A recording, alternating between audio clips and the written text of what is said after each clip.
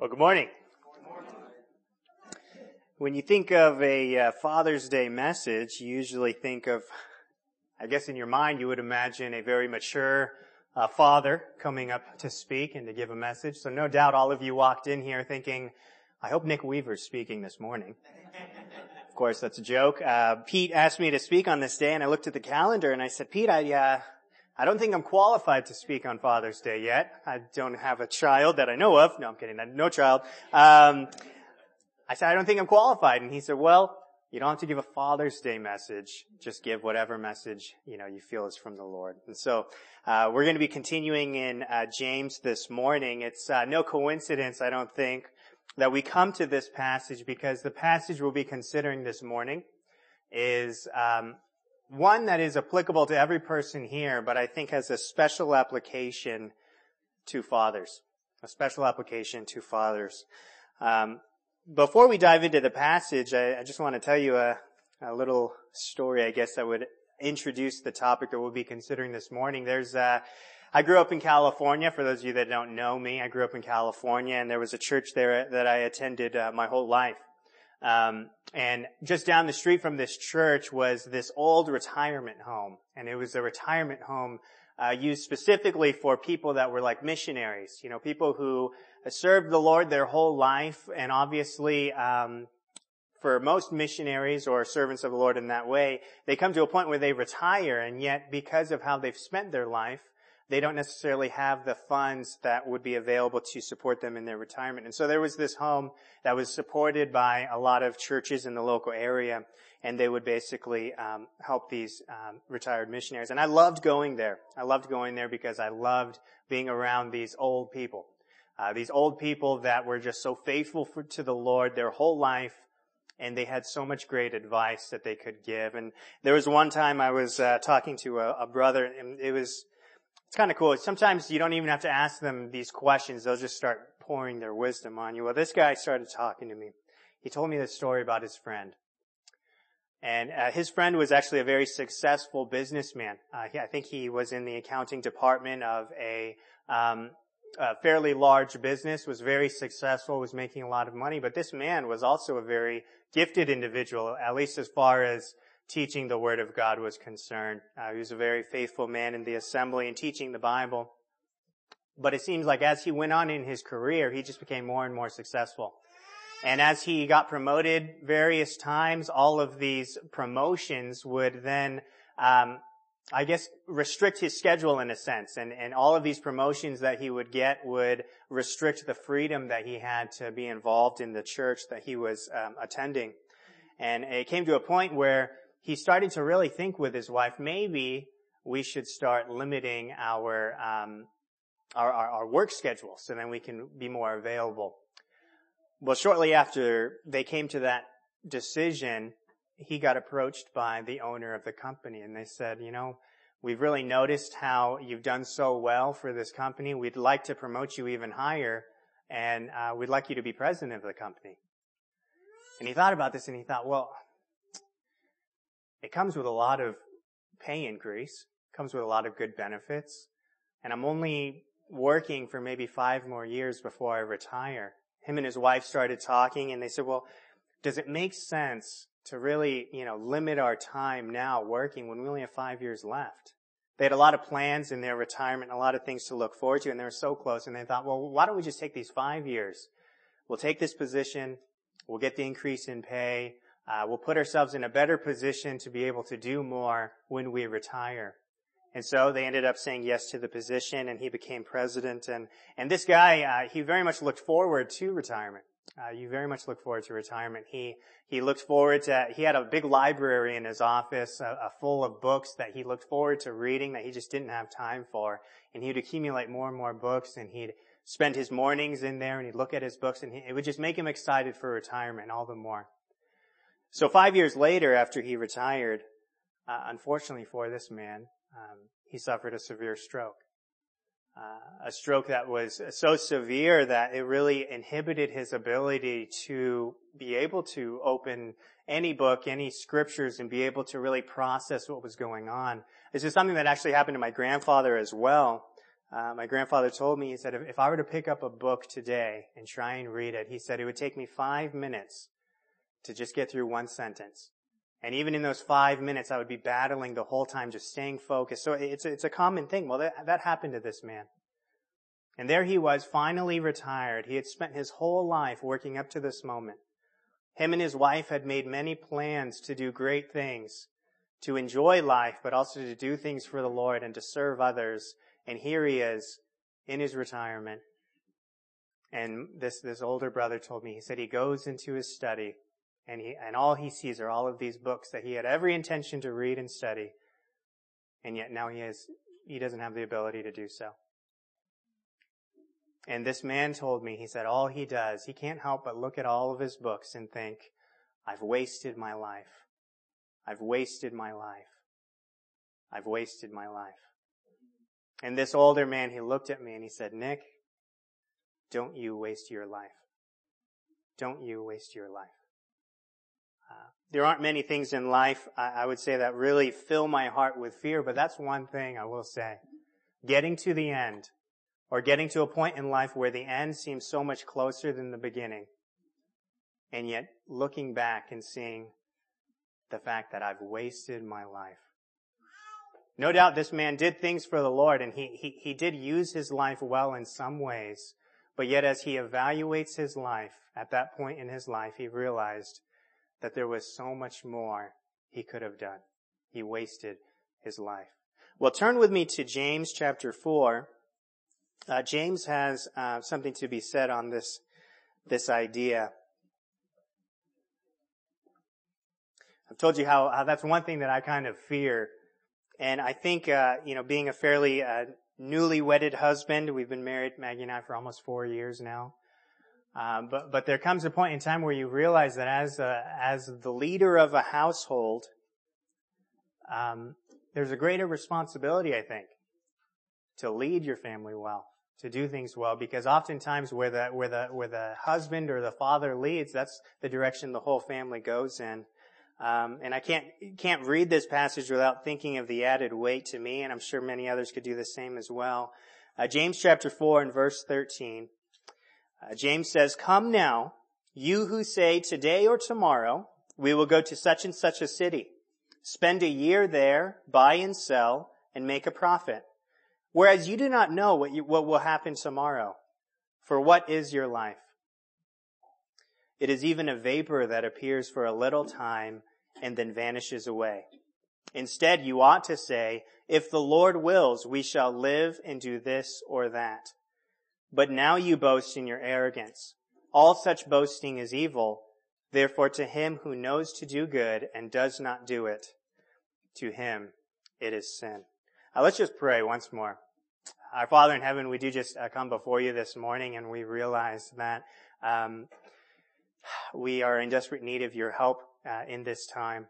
Father, I think of what the Lord Jesus would say when he was just about to go back to heaven. He would say that it's actually a better thing for you that I leave. And yet here was the Son of God, the one who could communicate the very heart of God in a perfect and precise way, and yet he would say, it's actually better for me to leave. And we realize, Father, that it was better for him to leave because he was going to send the Holy Spirit down to help us and to guide us in times such as this. And so, Father, we just ask that you would, in a way that only your Spirit could, guide this time that we have together. Father, that it would be your Spirit speaking to our hearts, that it would be your Spirit changing our hearts and showing us ways in which we need you all the more. We ask this in Christ's name. Amen. If I don't tell you now, I'll probably forget later. There are 3 things that we're going to point out with the Lord's help in this time that we have together. 3 things in this passage. And I'll try to keep it simple. The first thing we're going to see is the issue James is addressing. The second thing we're going to look at is the illustration he gives. And then thirdly, the instruction that he gives. So the issue, the illustration, and the instruction that comes with this passage. I've said it before, but James here is a very special book although I say that realizing that every book in the Bible is special, but James is special or unique in its sense that James is, at least as far as we have and as far as we understand, the first book of the New Testament. That is the oldest book that we have written. A lot of smart guys have gotten together and they've looked at all of the documents that we have of the various passages of Scripture that we have, and they've come to agree that James is indeed the first book that we have written. Here, James is writing a letter to a group of newly saved Christians, but it's important to note as you look at James that James is writing to the very first generation of Christians. The very first generation of Christians. This is a group of people who had come to hear the gospel. They have come to be saved, and now they are children of God. And James is writing this letter, instructing them on how now they are to live their lives as children of God. But we come to a chapter like chapter 4. In chapter 4, James is emphasizing not how they are to live, but how they are not to live. And if you were to look at chapter 4 and put a heading over chapter 4, I think it's appropriate to put the heading as neglecting God, the neglecting of God, or the disregarding of God. We saw in verses 1 through 10, as we've looked through this chapter already, these people had disregarded God, and in place of God, they had placed their own desires. They had placed their own covetousness, their own hopes in life, their own idolatry. They had disregarded God in that way. And James has addressed how they had disregarded God through their various covetousness and so on.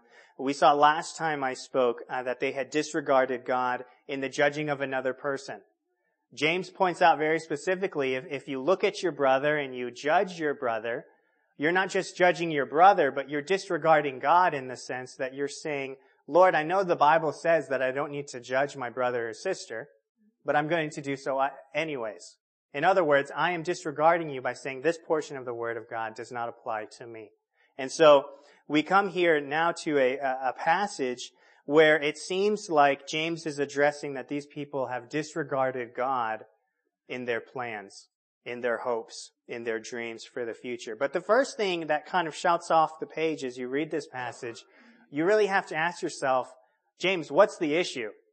I mean, you look at it and it seems like this is maybe something that you hear in everyday language. In fact, this is probably something that we might have had a conversation over the break about our vacation plans or hopes for the summer or whatever the case is.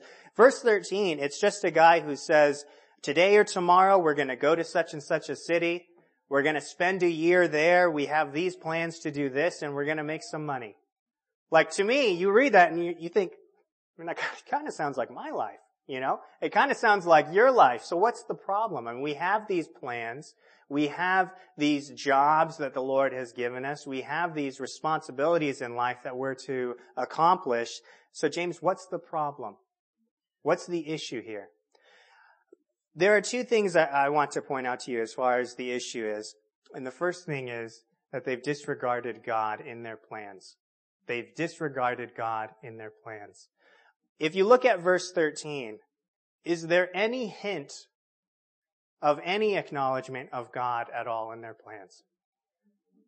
Not one. In fact, this person who's making his plans is so confident in himself, it's almost as if there's no need for God.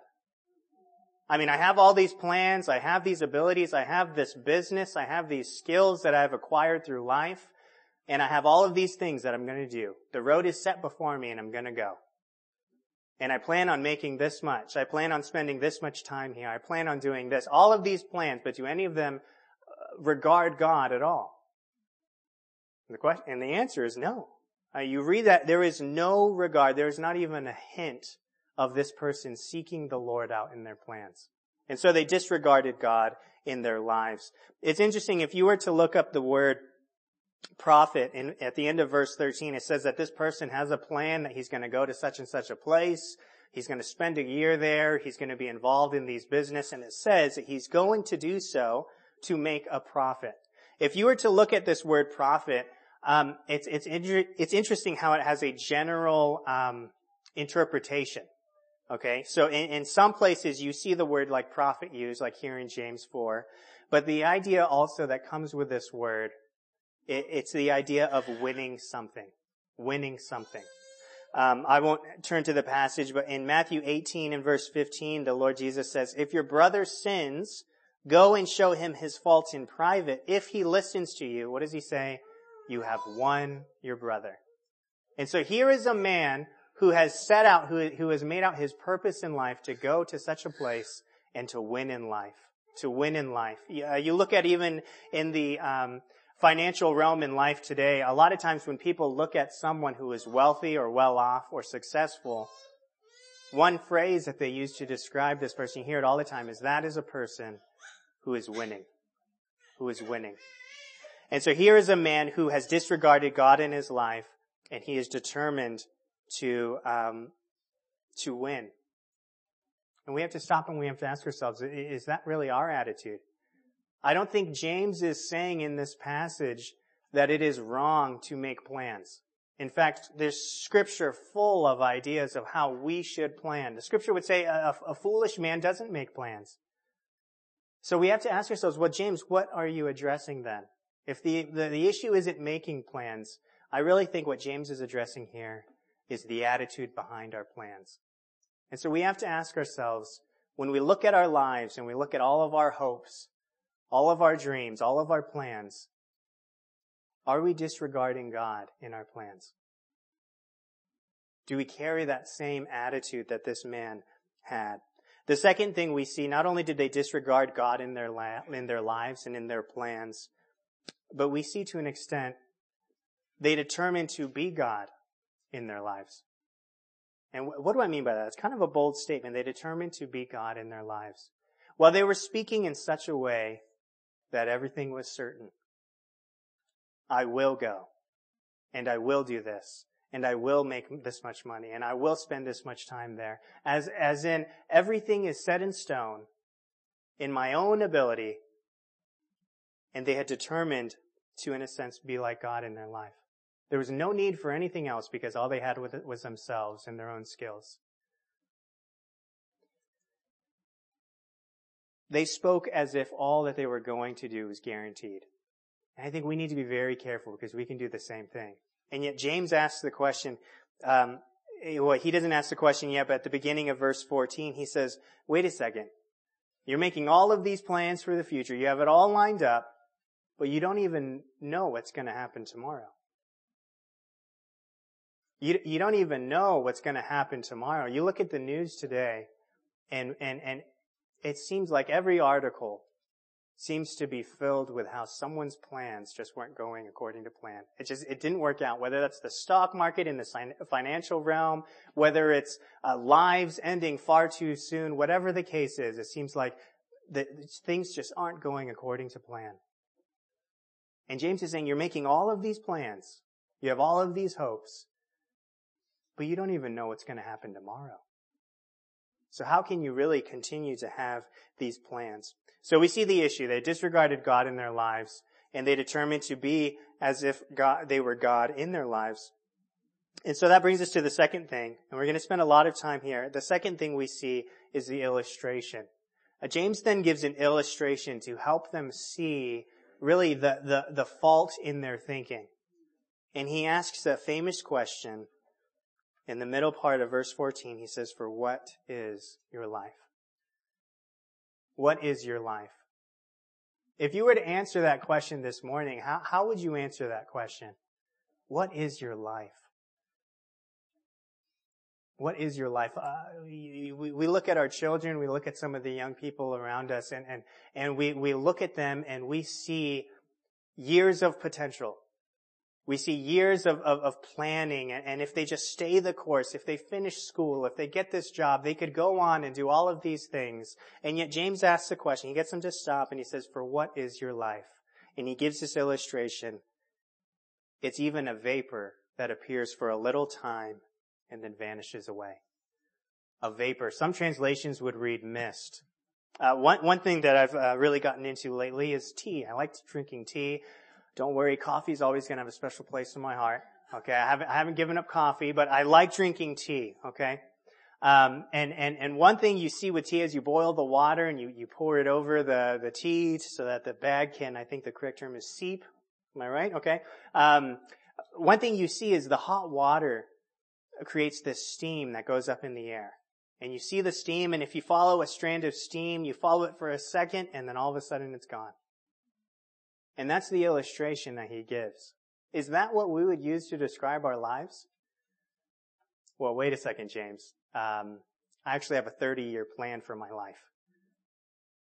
I have a year that I've set to where I want to retire. I've met with my financial advisors. We have to just save up this much money so that we can retire at this age. And yet James says, your life is just a vapor.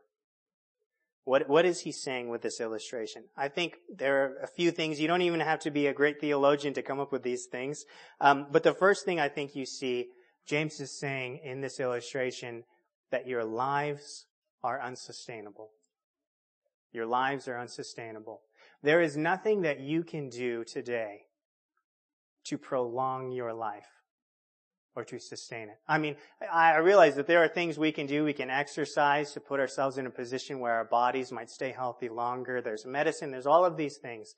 I don't want to disregard any of that. But in and of yourself, there is nothing that you can do today to sustain your life or to prolong it. The reality is, none of us knows when our time will be up. And James is saying your life is a vapor. It's here one moment and then it's gone the next. So how can you really make this plan to leave tomorrow, to be at a place for a year and do all of these things when your life is unsustainable? The second thing we see is that your life is unpredictable. It's unpredictable. I've said it before, already, there's nothing we can do to know when our time will be up. A lot of times, my grandfather recently had, a few years ago, he had real issues with his lungs and breathing. There was a lot of fluids building up in his chest around his heart and all of these things. And the doctor said, you'll be lucky to have a couple months left. And praise the Lord, they were wrong, because here we are years later and he's still going.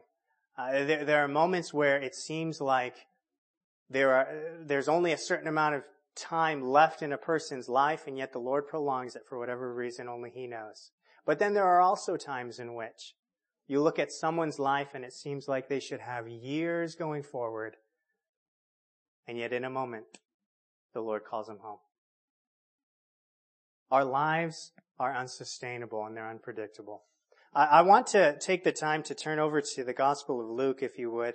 There's an illustration here that the Lord Jesus gives that I think really fits in this passage well. Luke chapter 12 and verse 13. Here's the Lord Jesus. It's important to note as you read through the Gospels, as you read through the Bibles, to really try and think through what these words that the Lord spoke would have meant to these people. And so here is the Lord Jesus. He is... A lot of people have no idea what to think of the Lord Jesus at this point. For the nation of Israel, there was a large period of time where it was predicted that someone would come. A savior is often the term you hear. Someone who is going to come and to save their people from various things. But then it seems like for 300 years or 300 or 400 years, there's a silent period where the Lord doesn't send anyone else to His people. There's this period in the Old Testament you see where it seems like time after time after time the Lord is sending prophets to His people, telling them about the things they need to do and the fact that this Messiah, the Savior, is coming. And then there's this lull period where there's nothing said. And then we have this man, the Lord Jesus, who comes. And people really have no idea what to do with this man because they had these expectations that He would come in this way, and yet here is this man who doesn't necessarily fit the description. They were expecting someone who was, mighty and powerful, someone who was going to save them in battle and so on. And yet here is the Lord Jesus, who is really just a humble guy. He comes from a humble family. There's really not much known about him besides the fact that He's performed all of these miracles. He's doing all of these things, and He's giving all of these messages that are contrary to how they would think and view life. Well, here He is. Here's the Lord Jesus, and this man comes up to Him. He must have been an American, because you would think, here is this person who might be the Messiah. You think of all the questions you could ask him. And yet this man comes to him. He wasn't American. That was a joke. Okay. I just want to be clear. Luke chapter 12 and verse 13. This man has one concern on his heart. Out of everything he could ask, notice what the concern is. In Luke chapter 12 verse 13, he says, "Then one from the crowd said to him," that is Jesus, "Teacher, tell my brother to divide the inheritance with me." That's his concern. Out of everything, here is someone who very well could be the Messiah, the Son of God, and yet I'm going to come. Think of all the questions you could ask him. Why is the sky blue? That seems like a better question to ask than what this man asked, but he has one concern. Tell my brother to divide the inheritance with me. I have this problem, Lord. This money was left, and there must have been some sort of discrepancy that took place because it all went to my brother. Can you just tell him to give some to me? That's really the one concern he has. Look what the Lord Jesus says. But he said to him, "Man, who made me a judge or an arbitrator over you?" And he said to them, "Take heed and beware of covetousness, for one's life does not consist in the abundance of the things he possesses." Then he spoke a parable to them, saying, "The ground of a certain rich man yielded plentifully. And he thought within himself, saying, 'What shall I do, since I have no room to store my crops?' So he said, 'I will do this. I will put down my barns and build greater, and there I will store all of my crops and all of my goods. And I will say to my soul, Soul, you have many goods laid up for many years. Take your ease, eat, drink, and be merry.' But God said to him, 'You fool, this night your soul will be required of you. Then whose will those things be which you have provided? So is he who lays up treasure for himself and is not rich toward God.'" So you have to ask yourself, what's the problem here? Well, the problem is this man was making all of these plans, and yet the Lord says, "You're a fool." Why? Because his plans ended at the grave. His plans ended at the grave. And maybe you're here today, and you have your plans for life. We have to be so careful of this because I joke about having a 30-year plan, but it seems like in our society that's such a normal thing to do. Even for young people, you just graduated high school, and all of a sudden it seems like you turn 18 and you have to have the next 50 years of your life planned. You're going to go to, what college are you going to go to? What degree are you going to get? What job are you hoping to possess and to make money and all of these things? And yet here is this man, and he has a great year business as far as business is concerned. He has a problem that I think all of us wish we had. We have all of these possessions, and we're running out of space because we're so blessed. So what am I going to do? I know I'm going to tear down my basement. I'm going to make it even bigger so that I can store my possessions even better. Oh, and you know what? I'm so set up well that I can live in abundance for many years. I have so many possessions. I have so many things. My 401k shot through the roof. I'm doing great. And yet, what does the Lord say? He says, "You fool. This night, your soul is required of you." What was the problem? Well, this man really wasn't conscious of eternity at all. He was very successful in this life.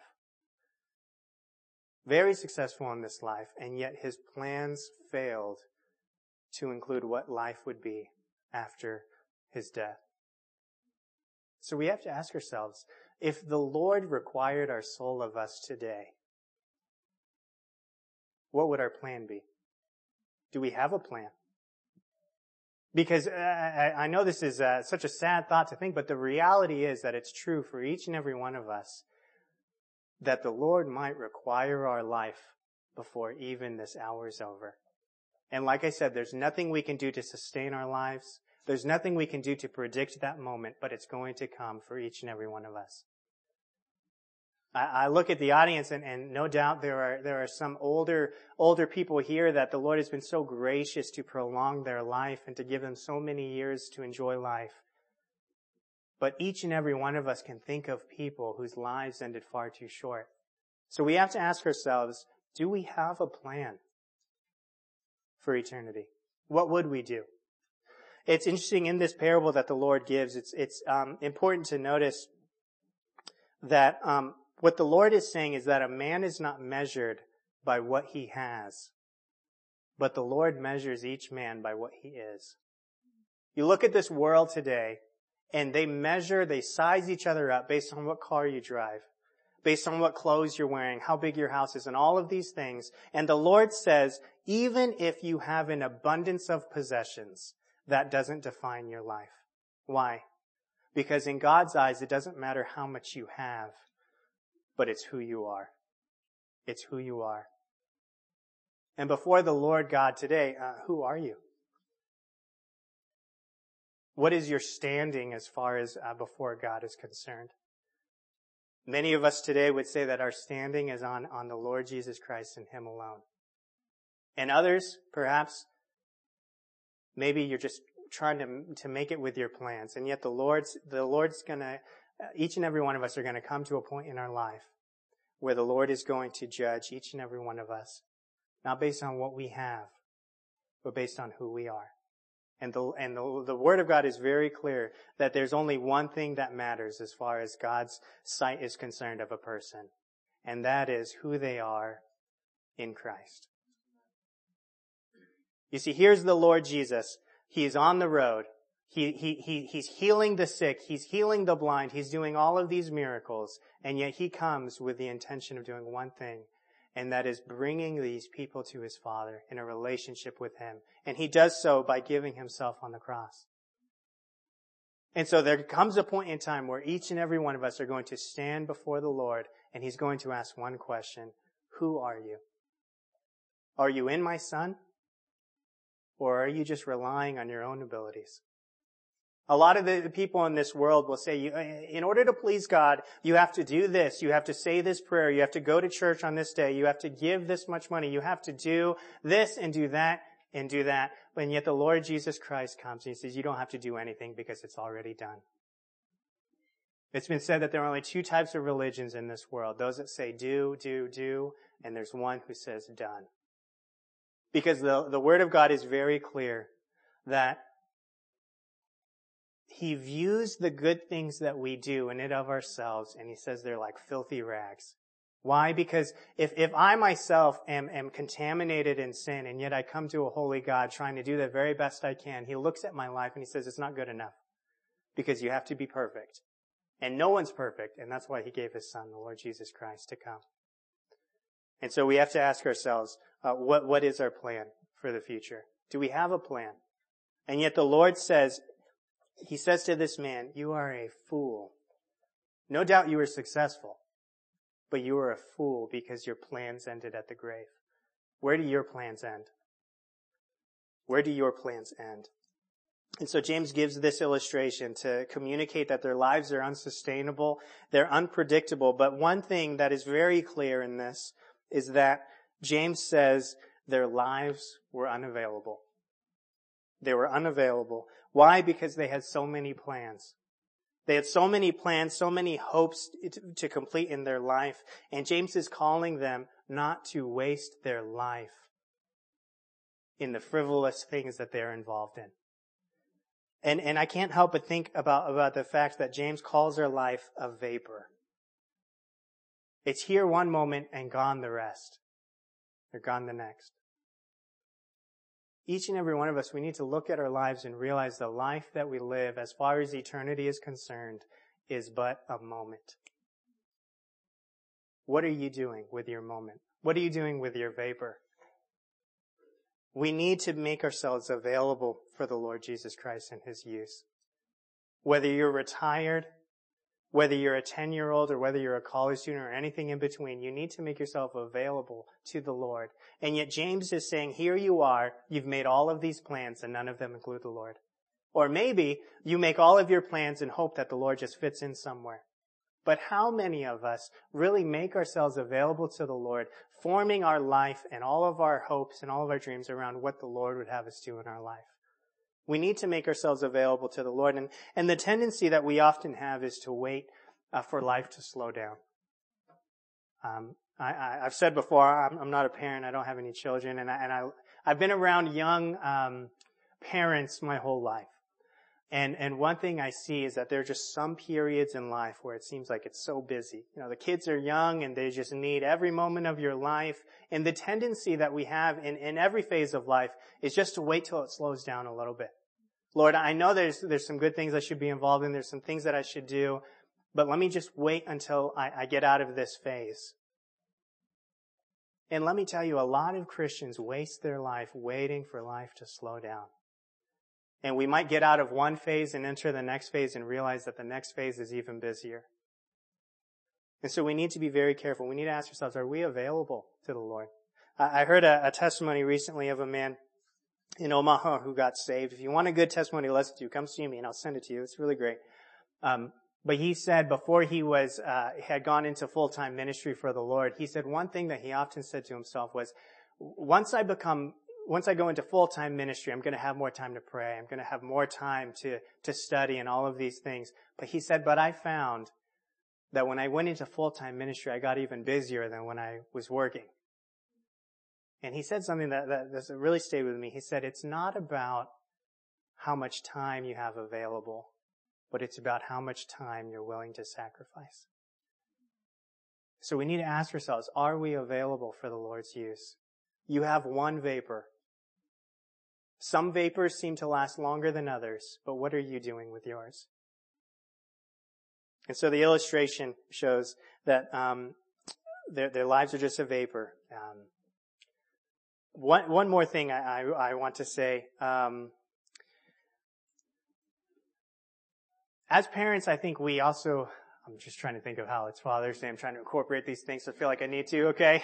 But I really think parents, we need to be very careful about the things that we are impressing on our children. And I'm going to tell you a story and this isn't from myself. There's an older brother back home in Claremont. I won't say his name. But he's older now. His children are fully grown and they all have kids of their own now themselves. And growing up, their children, even still today, very athletic.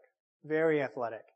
And when he was a young parent, he realized how athletic all of his kids are. And so one thing he started to impress on them is we need to get these kids in sports. And the kids loved playing sports, and they just continued on. And as the kids got older, well, you know, high school season's over. Why don't we sign them up for club? Well, the problem was club season.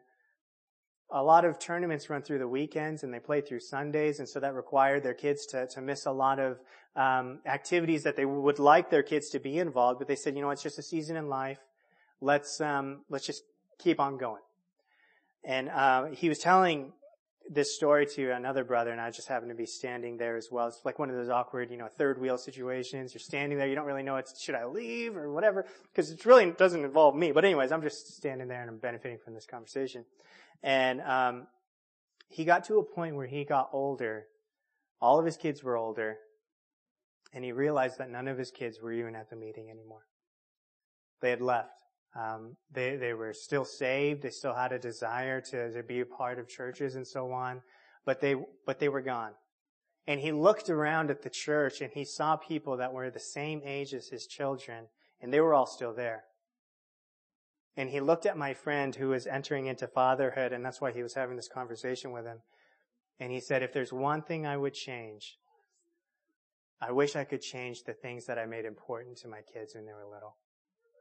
Now, I want to be clear. I have one regret growing up. Ironically, it's that I didn't play more sports. Okay? So I'm not saying that sports are of the devil or whatever the case is. But what I am saying is we need to be very careful, very mindful about the things that we impress on our children. One last thing that we see in this passage is the instruction that James carries with this passage. I've noted before that James is not speaking specifically about the idea of plans, but he's talking about the attitude behind the plans. But notice in verse 15, he gives an instruction. He says in verse 15, instead you ought to say, if the Lord wills, we shall live and do this or that. So what is the attitude that James wants us to carry on? The attitude is dependency. Dependency. Notice, he says, but instead you ought to say, if the Lord wills. If you're around a lot of old timers, especially in our circles, you hear a lot of people say, well, Lord willing, we're gonna go down for lunch after meeting, or whatever the case is. And I remember hearing that as a kid thinking, Lord willing. I knew it came from this passage, and I was like, is that just some sort of good luck charm that we say? But what is it that James is saying? Instead, you ought to say, if the Lord wills. You need to have this spirit of dependency, because this phrase, Lord willing, is really supposed to reflect someone's whole attitude or realization in life. In other words, by saying Lord willing, James is saying you should realize that you are capable of doing nothing unless the Lord wills for you to do so. And notice, so he says not only should you have this level of dependency, but notice he doesn't say you should say if the Lord wills we will do this. No, look at the first thing he points out. He says, if the Lord wills, we shall live and do this. You see, James is saying you need to realize that the only reason why you're here is because the Lord is gracious enough to allow you to be here. The only reason why your lungs are working and bringing in this oxygen into your lungs is because the Lord is gracious and is willing you to live. And so James is saying you need to have this spirit of dependency, realizing that unless the Lord wills, I'm not even going to live. Unless the Lord is gracious and kind, and in order to allow me to continue, for my body to function and operate correctly, my goose is cooked. There's nothing I can do in and of myself to sustain life. And James is saying that you need to have this spirit of dependency. But one thing about this idea of saying, if the Lord wills, we shall live and do this or that. We also need to be willing to accept that maybe the Lord won't will for our plans to come to fruition. And that's hard. That's hard for a lot of us if we're in this exciting phase of life, whether it's you're entering in this relationship with a person, you're starting this new job, whatever the case is, you have all of these plans and all of these hopes, and yet James is saying you need to realize you need to be humble and surrender yourself to the Lord and be willing to accept that maybe the Lord won't will for these things to happen. It's very difficult. So James is saying you need to have a spirit of dependency, but I want you to also see the design in this instruction. The design. I think there's a lot of liberty that comes in realizing that nothing will come upon me unless the Lord wills for it to happen. In other words, you look at the difficulties in life. You look at the trials each and every one of us face. And a lot of times people respond to these trials and just ask, Lord, where are you? Are you even here? And yet James is saying that the way the Lord has designed our life, it is so liberating to realize that nothing happens to us unless the all-powerful and all-loving God allows it to happen. And we need to take rest in that, realizing that we might not understand why the Lord would allow these things to happen or allow for our plans to just fall through the floor. I think there's a lot of liberty that comes with that. We're running out of time, but the last thing he points out is that instead of them having this spirit of dependency, they were distracted.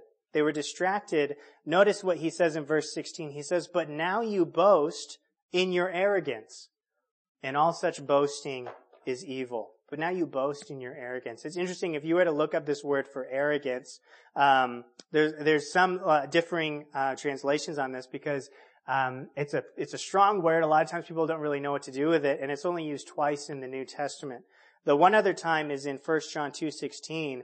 It says, for all that is in the world, the lust of the flesh and the lust of the eyes, and notice what he says, and the boastful pride of life is not from the Father, but it is from the world. That's the whole idea. James is saying, but now you boast in your arrogance. In other words, you're boasting in your own ability to complete these tasks and do all of these things. And it's very interesting. I was doing some research on this word, and one person defines it this way: one who makes more of himself than reality justifies. It's often used for philosophers, doctors, cooks, and officials. In other words, you would hear. I guess there was a problem when science wasn't as developed, and I know there's a lot of medical people who could probably do a better job explaining this than I would. But the science wasn't as developed, or whatever the case was, and you would have this problem with doctors going around promising cures. Oh, you have this problem? Oh, that's no problem. I dealt with a guy last week that had that problem. As long as you give me this much money, then we'll get him fixed up real quick. And that was this word. In other words, they were making promises that really they weren't able to justify. They were making promises that they weren't able to really follow through. And so that's the whole idea. They were distracted by their own ability. And so we need to ask ourselves, do we fit that? Or are we really willing to rely on the Lord and to be fully dependent upon Him? I'll close with verse 17. James says, therefore to him who knows to do good and does not do it, to him it is sin. When we think of sin, oftentimes we think of doing something that the Lord told us not to do. Okay, so for example, if the Bible says do not lie and then I go and lie, I think of that as a sin. We call that the sin of commission. I was told not to do something, but I did that very thing. And yet James says it's very easy and even very common, as common, to have the sin of omission as well. That is, if you know you ought to do something and you fail to do it, James says you're guilty of sin as well. Why does James end the chapter that way? Well, here he is. He's saying, you have all of these plans, and I've told you how it's all wrong.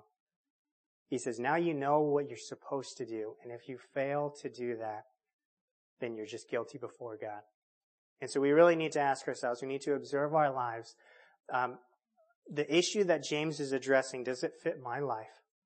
The plans that I have, the hopes and dreams that I have for the future, do they really include the Lord? Are they surrendered to the Lord? Or is it just me hoping that God somehow fits around the plans that I've made? So we need to observe our life. And I just want to say again, how far do your plans go? Do they end at retirement in a nursing home?